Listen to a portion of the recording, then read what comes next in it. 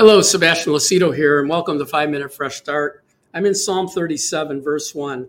It says, "Do not fret yourself because of evildoers, nor be envious of the workers of iniquity, for they shall soon be cut off like the grass and wither as the green herb. Trust in the Lord and do good, dwell in the land and feed on his faithfulness. Delight yourself in the Lord, and he shall give you the desires of your heart. Commit your ways to the Lord, trust also in him, he shall bring it to pass. He shall bring forth your righteousness as the light, and your justice as the noonday. Rest in the Lord, wait patiently for him. Do not fret yourself because of him who prospers in his way, because of the man who brings wicked schemes to pass. Cease from anger, forsake wrath. Do not fret, it only causes harm.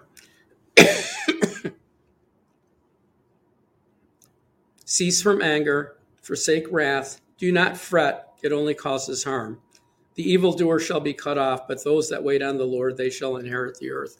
I know I read 9 verses there, but here's the meaning of it. David had a very big problem with this. You know, when we give our hearts to the Lord, we come out of the world in the New Testament.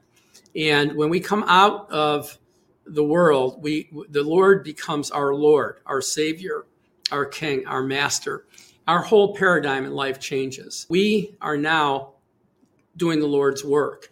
And so everything in our life in the past, Paul looked at his past and said it was all rubbish. It was all dung. All the things that we wanted to accomplish, all the things we did accomplish, all the things that determined our success are now old news. And now we come into a place where we deny ourselves, we pick up our cross, and we follow the Lord.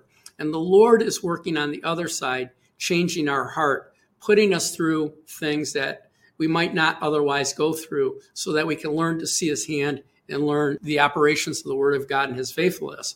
David had a hard time with this because he was called to be king. He had many victories. And then he went on, I call it the lamb. The king was chasing him and wanting to kill him because he was a threat to his throne. And so David went through this time where he's watching all of these wicked men prospering, and he's living, in caves, eating off the fields, hiding. And so there's something in us that, because I grew up, wanting to do certain things and wanting to have this and wanting to have that. And the Lord, actually forbid me. He stripped me and caused me to see a different way, a different path to teach his word. And so when you look at what it says here, it says, "Do not fret because of evildoers, nor be envious of them," because they're going to be soon cut off like the grass of the field. They're going to die. They're going to not go to heaven. And we are.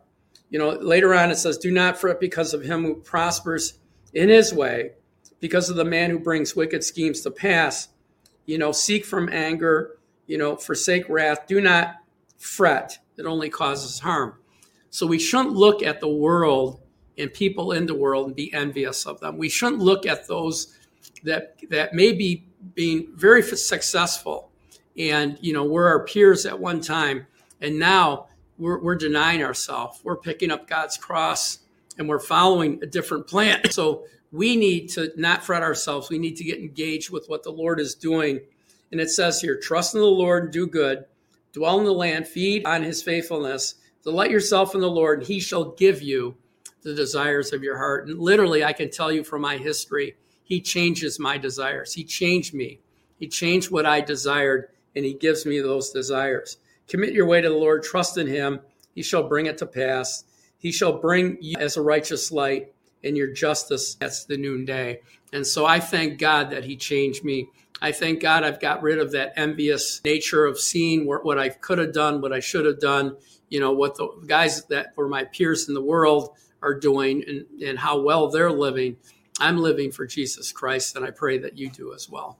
Thank you for watching today. Please share this, like this, and follow us on social media. Please join us as a free member. It's your name and email address on our website, watchersoftruth.com. It's in the description of your teaching. And you'll get our private blog emailed to you every Friday. It's not posted anywhere. You can get it emailed to you. And then pray about becoming a partner. We need partners. We're We really want to keep growing. We want to get staff as our next thing on our agenda. Pray about giving $10, as little as $10 a month. We're praying for $425 a month donors or more to help build a foundation over 400 people rather than a handful. Naturally, if you have a larger gift, we'll take it. Anyway, God bless you. I pray that God's face will shine upon you, and thank you for watching today.